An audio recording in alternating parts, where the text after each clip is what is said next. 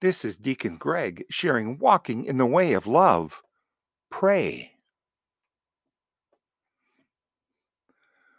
The justice of God and the dignity of all creatures. Holy God, your mercy is over all your works. And in the web of life, each creature has its role and place.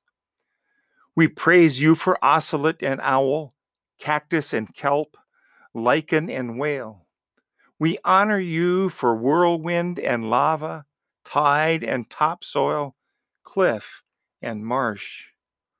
Give us hearts and minds eager to care for your planet, humility to recognize all creatures as your beloved ones, justice to share the resources of the earth with all its inhabitants, and love not limited by our ignorance.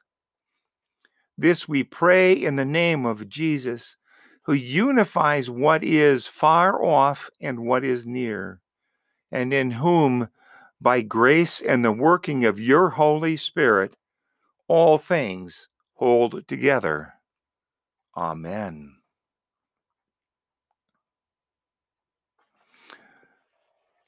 Lord, if another member of the church sins against me, how often shall I forgive? From Matthew chapter 18, verse 21. Now, this podcast came from Season of Creation 2020, renewing, repairing, and restoring our commitment to God, to one another, and to all of creation. It was written by the National Bishop Susan Johnson of the Evangelical Lutheran Church in Canada. And this is what she had to say. At the 2018's Bishops Academy, theologian Cynthia Mo Lebedal reminds us of our call to love our neighbor, to love the Lord your God with all your heart and soul and mind and strength, and to love your neighbor as yourself. She went on to say that if God loves the creation, then we must think of the creation as our neighbor. I am reminded of this when I read today's lesson. What if Peter had rephrased his question to Jesus as, Lord, if a neighbor sins against me, how often should I forgive? Or, what if the neighbor asking the question was creation asking about us?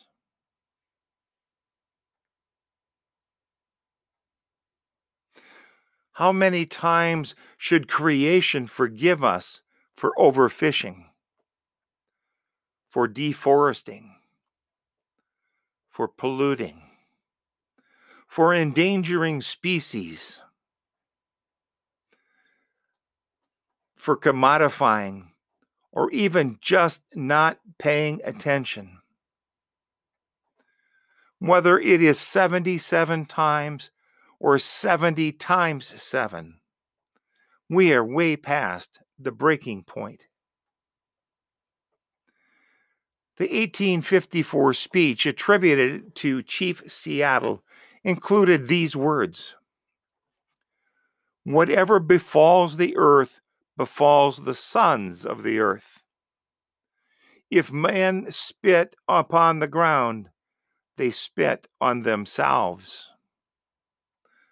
The earth is precious to God, and to harm the earth is to heap contempt on its creator.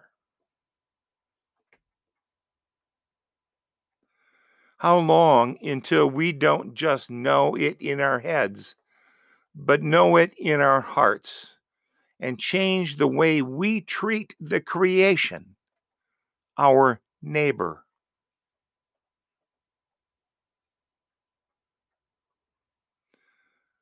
Creator, we pray that you would help us touch the earth gently, Turn us from our ways of commodifying the earth and consuming its riches without thought.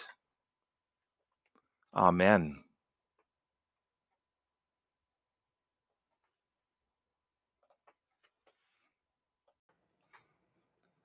Thank you for joining me on my walk in the way of love. Until next time, stay safe and healthy and live in the power of the Holy Spirit.